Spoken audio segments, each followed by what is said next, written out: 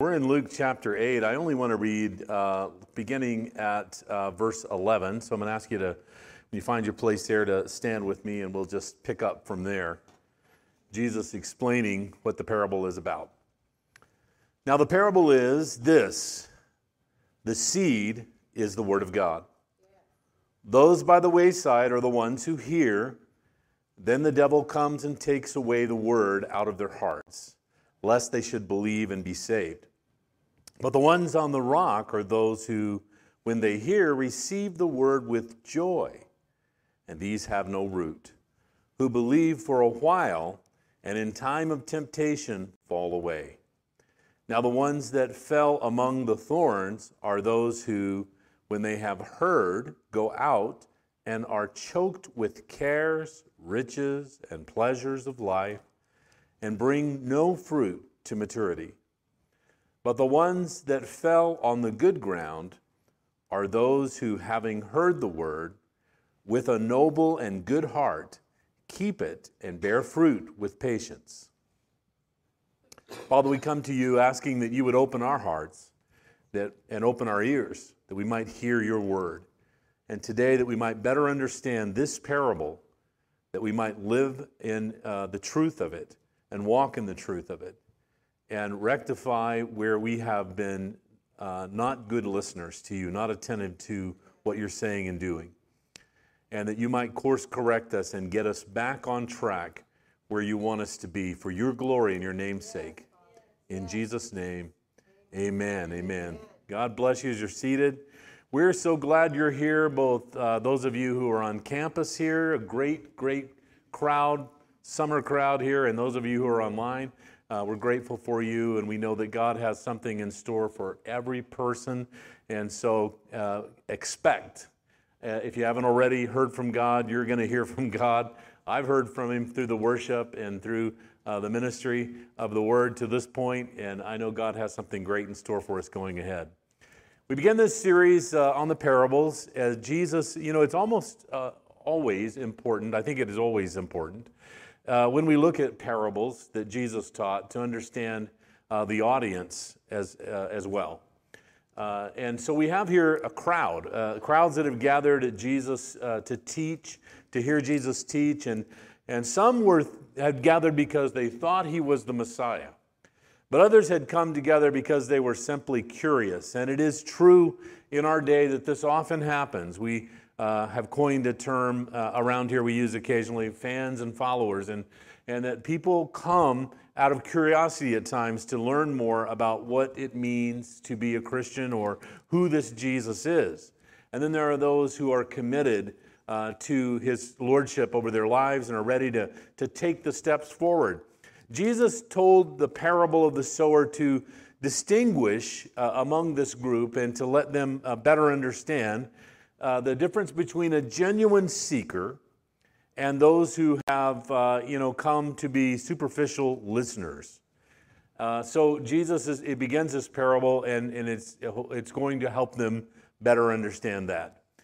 And like those in the crowd, there are many today around us, maybe some even here online or on campus, who have become disenchanted when Jesus' message doesn't match our objectives, when he doesn't do what we think he should be doing. And one of the warnings of the New Testament about Jesus is that it has to do with the motives of those that are seeking him, and namely that those who seek Jesus only to have their own desires fulfilled always turn away disappointed. Jesus' parables that he teaches fall really into two categories. And so the first will bring us back to school. And the first set of parables that Jesus teaches, or one of the sets of parables that he teaches, are similes. How many of you remember that from English class? Similes, okay? So if you don't remember, a quick refresher is a simile is a figure of speech involving a comparison, one thing to another thing that's a very different kind, and it's used to, as a description, kind of emphatic and vivid for us. You might remember Jesus said, "The kingdom of God is like a treasure found in a field," and so course, the kingdom of God is not a field or a treasure, but the simile is to talk about the wonder of finding Jesus in the world. The field he describes as the world, and us discovering Jesus is such a treasure for all of us. And then, of course, the other part of parables that Jesus taught were allegory, like what we're talking about today. A story, a poem, a picture that can be interpreted to reveal some kind of a hidden meaning, typically a moral. And the one we have today, of course, is the farmer who's gone out to, plant seed in his field and all the things that can happen as a result of that. And, those seeds that will prosper and do well and those that don't do so well. And what we have in this parable and in this allegory, later as we examine, Jesus explains the meaning. But before he explains the meaning, I think it's important for us to hear the pause right in the middle of it. He tells the parable, and he interjects a powerful point of thought before he begins the explanation, because the disciples were curious, what does this mean? How do we apply this? What is the application here for our lives? And so it says in the text that when Jesus had said these things, he cried, "He who has ears to hear, let him hear." Now that is an important piece of this parable, because had he merely stated, "Everyone who has ears, listen and hear," that would have made sense to everybody. Everybody has ears. That would have been that's your teacher saying, "Hey, class, class, class."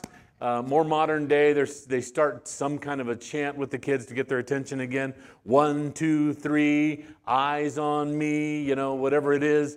And that would have made sense to all of us, right? That Jesus would have said, "Hey, attention, listen, get your ears ready. I'm about to share with you what this means, and you need to listen and hear." But that's not what he said. He said, "He who has ears to hear, let him hear." And that is a repetitive phrase that we see throughout the New Testament, calling us to listen and to hear, that we would hear and sense and know truths that Jesus is wanting to share with us. But Jesus qualifies here the listeners.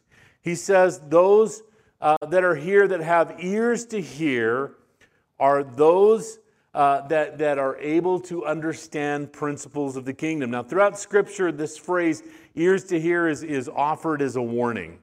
We see it a lot all the way in the last book, in the book of Revelations, after addressing each of the churches, that repetitive phrase, "He who has ears to hear, let him hear." But also throughout the New Testament, we see it Mark chapter 11, verse 15, Mark 4 and 9 and 23, "He who has ears to hear, let him hear." The big idea behind Jesus saying this and emphasizing it, ears to hear, is that hearing and ignoring is different from hearing and practicing, right? And so as Jesus is beginning to define those that are in the kingdom and moving towards God and in their relationship, he wants them to understand that you're going to see them practicing what they are hearing and understanding. But those who are not, who are just for the show, who are fans, who are standing at a distance, you will hear them, you will see that they are ignoring what he is saying. James chapter 1:22 speaks to this when he says, "But be doers of the word and not hearers only, deceiving yourselves." If you've really heard something, James is saying, then you are doing it. If you've really heard a kingdom principle and a truth. Philippians 4:9 speaks to it. "What you have learned and received and heard and seen of me, practice these things, and the God of peace be with you." It is what we are practicing in obedience that reveals what our ears are hearing spiritually. And that attentiveness, that listening, involves not only just the ears, but it involves our spirit, it involves our heart, opening up our minds to God to course correct what we want as the final objective, and listening to what God wants. It is the nevertheless, not my will, but your will be done moment for all of us. Now the parable is this, he begins, the seed is the word of God. Many have been evangelized, but not all are saved. We are living in unprecedented times. I was speaking with Lawrence this past week and thinking through this age of information that you and I live in. It's incredible. And among the many things that you and I can go and Google and discover and find out about, and we've used it for everything from repairing our cars and our dishwashers, and we've Googled all kinds of stuff. But I want you to think about it for a moment. In the age of information, there has never been the amount of information that there is for people about the gospel of Jesus Christ available at the fingertips. Millions upon millions of sermons are available. Presentations of the gospel in sermon, in testimony, in illustration, in song, in PDF files have been readily available to everyone. It's absolutely an unprecedented time for the gospel, and the Bible says, that this gospel will be preached. It's talking about in the last days before Christ comes, it's going to be preached to the whole world, and we can hardly go anywhere that we don't see someone has a smartphone or access in some way to finding out what's going on worldwide through the internet, through a friend, a neighbor, a coworker, they have those internet coffee bars and everywhere else that people will go and find and learn. And there is tremendous access to the Word of God today. Our church in Phoenix, in 1997, we sent a team of people carrying hidden Bibles in their clothing. One of the people in our church that has made trips there went to a lot of effort to sew inside clothings of the people that we sent as a team to China so they could carry hard copies of the Bible and put them all throughout their clothing and walk across from Hong Kong into China and carry the Word of God where it is not readily welcome. And yet now, people have access, even in China, to the preaching of the gospel, and even censored. There are routes and ways that they are able to get access to the Bible. It's unprecedented times in the age of information. The Bible is now available in virtually every language. Just by clicking, you can change the language. It's available for free. The access is unprecedented. And so really there are three questions I think that we want to look at, and the first one here, as we look at this text, is in light of that, in light of the unprecedented opportunity to learn about Jesus and the presentation of the gospel, why then is our world not saved? And the parable speaks to this. It says that those by the wayside are the ones who hear, and when the devil comes, he takes away the word from their hearts, lest they should believe and be saved. It's interesting that section takes away that word there, ario in the Greek, often occurs in connection with the removal of people or physical objects. Take away the word. It literally removing the element of it so that they return to their original state as if they had never heard the gospel message before. I've seen instances of this. Give one personal testimony. I have a cousin who, his dad was a pastor, like my dad was a pastor, and we grew up together. We went to camps together, Sunday school. We all had the same kind of upbringing, the same kind of training. And, I remember him drifting away from God and falling into sin. And as a result of the sin of his life, he wound up in prison. And I remember going to visit him. And I'm sitting across from him, and I'm sharing the gospel again, afresh and anew. And I'm saying, you might remember the story of Moses. And I started sharing this particular story, and he's like, I don't remember that. And I had a picture of as if the enemy had just come in and just snatched away the truths out of his heart and out of his life and out of his mind. and that I had before me a blank slate to present the gospel to all over again. I'm grateful and thankful that he opened to the gospel of Jesus Christ, and he's out. He's a follower of Jesus Christ. Attends my brother's church, and God's done some incredible things in his life, miraculous things, and I'm so overjoyed at what God has done. But I was taken back by that, and it brought better understanding for me to what this passage is really talking about, how the enemy can come in and steal what God has planted in hearts and lives. Now, the Hebrew word for the word is the word logos. And it, in context in this passage, it really is talking about the enemy comes in and takes away divine revelation. Not just information, not analytical kinds of things, but he's out to get the connection that you had with God, removal of the divine revelation of, I am a sinner, Christ is my Savior, and I need him every hour and every moment of my life. Now, you might be asking, well, how is it possible the enemy can come in and steal divine revelation? Well, Paul explained to the church at Corinth what the enemy does in the hearts and lives of unbelievers who fall away. He said, he begins by talking about himself and the church, we refuse to practice cunning or to tamper with God's word. In other words, we're going to preach it uncompromised, no matter what people think about it. But by the open statement of the truth, we would commend ourselves to everyone's conscience in the sight of God. And even if our gospel is veiled, he says it is veiled to those who are perishing. In their case, the God of this world has blinded the minds of the unbelievers to keep them from seeing the light of the gospel of the glory of Christ, whose image, who is the image of God. First question, why is the world not saved? There it is. The parable helps us better understand. The seed is not being nurtured. It is not developing. It is not putting down roots. It is not growing.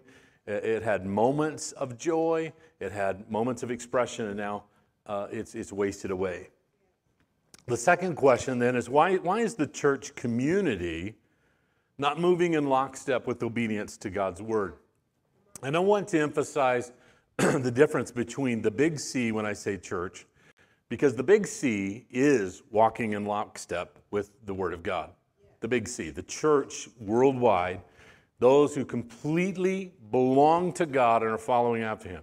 I'm talking now more about local communities and churches where not everybody in the group is on the same page with what God is saying in his word. Now, why is that? Why would everybody in the group not be on the same page? This parable points out really two primary reasons. The first one, not rooted in the word of God. He says, but the ones who on the rock are those who, when they hear, receive the word with joy, and these have no root, and they believe for a while, and in times of temptation they fall away. It is a sad picture of a good start and a bad finish. Receive the word with joy. Be overjoyed at the goodness of God and God's grace and mercy. Believe for a while, but then difficult times come, and we have all seen this in our life, challenges, crisis, and maybe it even comes one after another, and people grow angry with God, they grow angry with the community for one reason or another, and the enemy always has a lot of success when he causes us to do what God doesn't want us to do. God wants us in family so we can be called to accountability, so that we can be loved on, so that we can be ministered to. The first thing we want to do when we start running into crisis and difficulty is go find a cave and hide, right? We want to isolate and be as far away from the church family, and everybody else as we can be. We say we're embarrassed. We say, we're angry, whatever it is, and I just need some time alone. And that is not coming from God. God doesn't want you to have any time alone. He said, I took the solitary and I set them in family. They're like, bummer, I was all to myself, and all of a sudden you put me in family. And that's exactly the picture of what God does in community, and He loves you so much, He doesn't want you alone. Colossians 2, verses 6 and 7 speak to this. Therefore, you have received Christ Jesus the Lord, so walk in him, he says. We went through that whole series about our walk in the Lord and what it looks like to be a believer. Rooted and built up in him and established in the faith, just as you were taught, abounding in thanksgiving. The rooting is so important because the winds of life, the cultural winds, everything is going to push against what God is saying. And we need to be anchored in it and say, I don't care if this is popular thought or unpopular thought. I'm going to believe God's word over anything else. I'm going to be anchored in that. Rooted, meaning strengthened and built up, a firm foundation in Christ Jesus. Not moved by cultural opinions, musings of gurus, sages, or popular personalities. I am anchored. You can say what you want. It's not pushing me any direction, but closer to Jesus. Committed to the truth of Scripture above all else, to stand in times of temptation, to be deeply rooted in God's Word, no matter what has happened, deeply anchored in the Lordship of Jesus Christ over our lives, no matter how the storms are pushing back and forth. So that's the first thing about why the church is not walking in lockstep. But this parable also says there's another reason. Another reason why the church or community, little c, is often not walking in lockstep with the Word of God. It becomes lovers of this world, it says.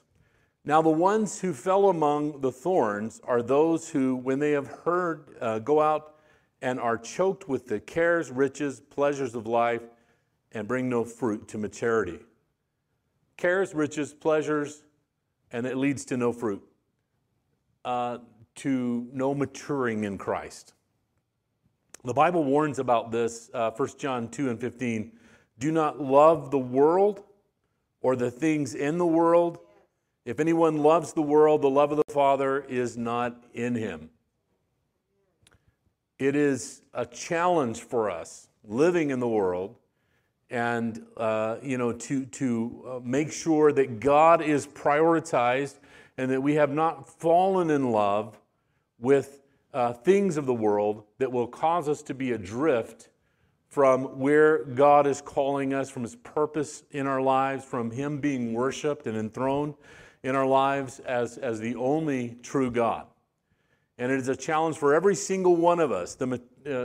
So, we are tempted at times to love certain things and to get on board because it sounds right. We can get on board with something. And I heard John MacArthur preaching about this not long ago. I concur with him. He was talking about becoming an environmental activist. I believe that Christians should lead the way in showing we love the world that God has given us and taking care of it. But to jump on board and to have the pride to say, there is something, I can save this world. I can reduce my carbon footprint somehow and get everybody else to do it, and I will save the world. There's one Savior of the world. Yes, there is. Amen. But God's already judged the planet, and the world is not going to be saved. If you're a believer and a follower of Jesus Christ, now this is no reason for you to go home and pour your trash out on the ground, right? But God's already judged it. Read the book. It's going to be burned with fire. This world is going to be damaged and destroyed as a result of the sin of mankind. Yes, come on. You start reading through the book of Revelation, you'll close it real quick. It gets very, very scary what's going to happen to this world, right? And so do not waste your time being an activist for what God has already judged. Take care, be a leader, show the way, be an example. Don't be someone who is polluting the world because, hey, it's going away anyway. I'm just going to do my part to make it happen sooner. Do not do it. Lead the way in showing this is the planet our Father has given us. We appreciate it. We love it. But at the same time, balance that with an understanding it's done. God's judged it. I went somewhere I didn't mean to go. All right. Thank you, John MacArthur. So let's talk about the last passage here. It's really the maturity test, all right? How do we know that we are growing in Christ? How can we examine that the seed, the Word of God, is growing and maturing in us. We're growing as a believer and a follower of Christ. And he lays this out so beautifully. It says, but the one who fell on the good ground are those who, having heard the word with a noble and good heart, keep it, bear fruit with patience. First of all, they heard, that language there, they heard the word out of the Greek describes the act of hearing and listening as the person emphasizes, an accurate understanding, a attentiveness to God that seeks an accurate understanding of the Word of God. The core meaning of that verb to hear, it occurs mostly in the narrative context in the Gospels of Acts and in Revelation. Hearing akaio is the primary means by which the people receive divine revelation. It is the engagement of all of me, God, and the divine revelation of I am God. It's the moment of Peter, when Jesus asked, who do they say that I am? And everybody goes, well, some say you're a prophet, some say you could be the Messiah, some say you're a pretty good speaker, some say, that you're a poor offering taker, whatever it was. They're going down the line and everybody's opinions and stuff like that. And he says, but really what's important is who do you say that I am? And divine revelation pops up. Here's you are the Son of the living God. Yes, amen. And it is that moment for us that we have crossed over into a depth of relationship with the Lord that we are ready then to produce fruit. The language there, noble, is the word kalos, indicating that which is eventually flawless, morally good, or beautiful. And the picture here is that the heart of this person is good and noble, but it is so because they're not perfect, but they're connected to perfection. Amen. We're not perfect, but we're connected to the perfect one. He's in us. Ears attentive, spirit, ready for divine revelation. And they already have this up on the slides. Here it is, results of what happened that we can look and see we're a mature believer. When we hear the word, we keep it. Yes. We keep it. It means something to us. It's a value. I know people, I used to know a guy that he could, on the back of the toothpaste thing, it says 4 out of 5 dentists recommend. He knew that by heart. He could read it. And it was because when he would go to the bathroom, he was looking for things to read. And he had it memorized. He had kept it, right? And he could say it. It was a paragraph, on the back of this toothpaste thing. When you and I are connected, we're hearing it and we're keeping it, the Word of God. And then it says, as a result of it, we bear fruit. What is the fruit of the Spirit? Help me out. Love, joy, peace, gentleness, long-suffering. Is people seeing that in our lives? Are we bearing that fruit so that others are hungry for it and want that in their life? And then it says, the third thing there he says is with patience. With patience. How's your driving? How is our heart towards adversity, And maybe, situations arise and call for us to exemplify patience. How is that happening for us? Is that looking good? It's a sign of us maturing and growing as a believer. Quickly, I'm going to walk you through the application points on this, and we're going to invite our worship team to come. The seed, again, he said, is the Word of God. And so the question then is, how's your Bible study? How's your Bible reading? How much in love with this book are you? Is this something that is on the shelf as a resource book that's handy if you're discouraged, or if you want to make a point with someone on the internet, they're all wrong and you want to correct them? Is that what this book is about? Or is this book something you love and it's providing life for you and you are reading it on a daily basis? How is your hearing when you're reading the Word of God? Has the enemy stolen the truth and convinced you that truth is relevant to circumstances, choices, and reason? Did you once receive the truth with joy, but you didn't put down deep roots and the storms of life have kind of blown you over. Perhaps you once heard the truths, but over time, priorities of life crept up and cares of life, and it's not that you are, a rich person, but the pursuit of trying to take care of things and get things that you need or want have gotten in front of your love for God, your priority for Him.